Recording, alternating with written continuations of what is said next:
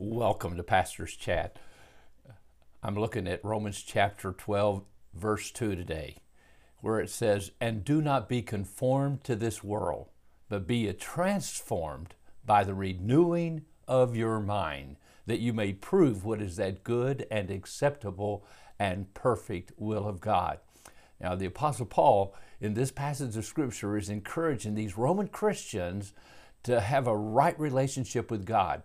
You know, when you have a right relationship with God, actually that is the first commandment, to love the Lord thy God with all thy soul, with all thy heart, with all thy mind, with all thy might. And the second commandment is like to it, of equal importance.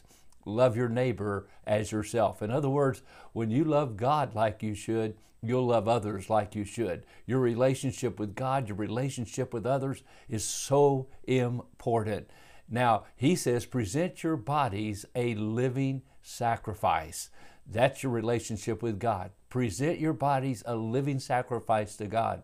Now, that's first, your body. Secondly, is your mind. Present your mind daily to the Lord. And it says this, don't be conformed to this world.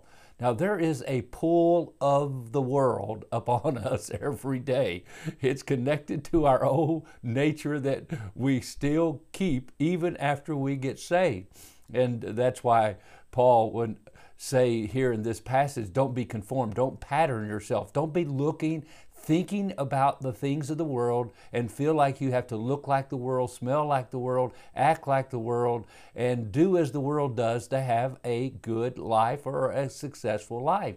We got the Madison Avenue type of mentality. We've been sucked into materialism and feel like we don't have the latest fads and clothes and phones, etc. and so forth. We're like something's wrong with us. But my friend, he said, don't pattern after the world, but not just the dress of the world or the look of the world, but even the thinking of the world. The thinking of the world. The thinking of the world is usually absence of God. Absence of God.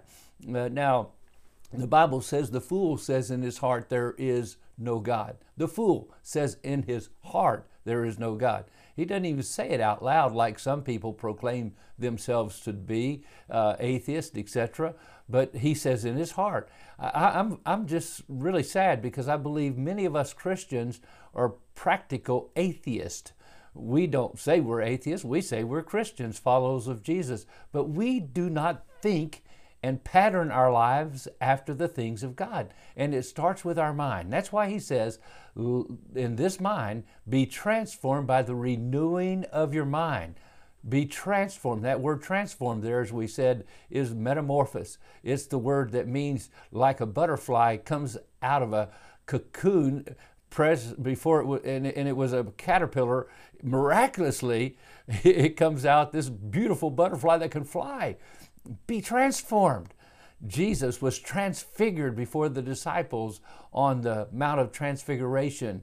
He began to glow with glistering white and such as never has been on this earth. Now that's what takes place. It's miraculous, but it begins with presenting your body and then your mind. Now, how do you renew your mind? That's a good subject. The Bible says, let this mind be in you, which was also in Christ Jesus. Have you ever heard the phrase, you are what you think? You are what you think.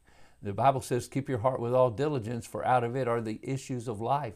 Your heart, that's the place, your soul, that's where your mind is. And it says, make sure you keep it with all diligence. Let this mind be in you. Now, that's what we're going to talk about the next couple days, is how to renew your mind, that you know who God is and you prove to him that you're one of his followers. Oh, I trust today that you'll keep your eyes on Jesus and you'll live for him with all your heart. God bless.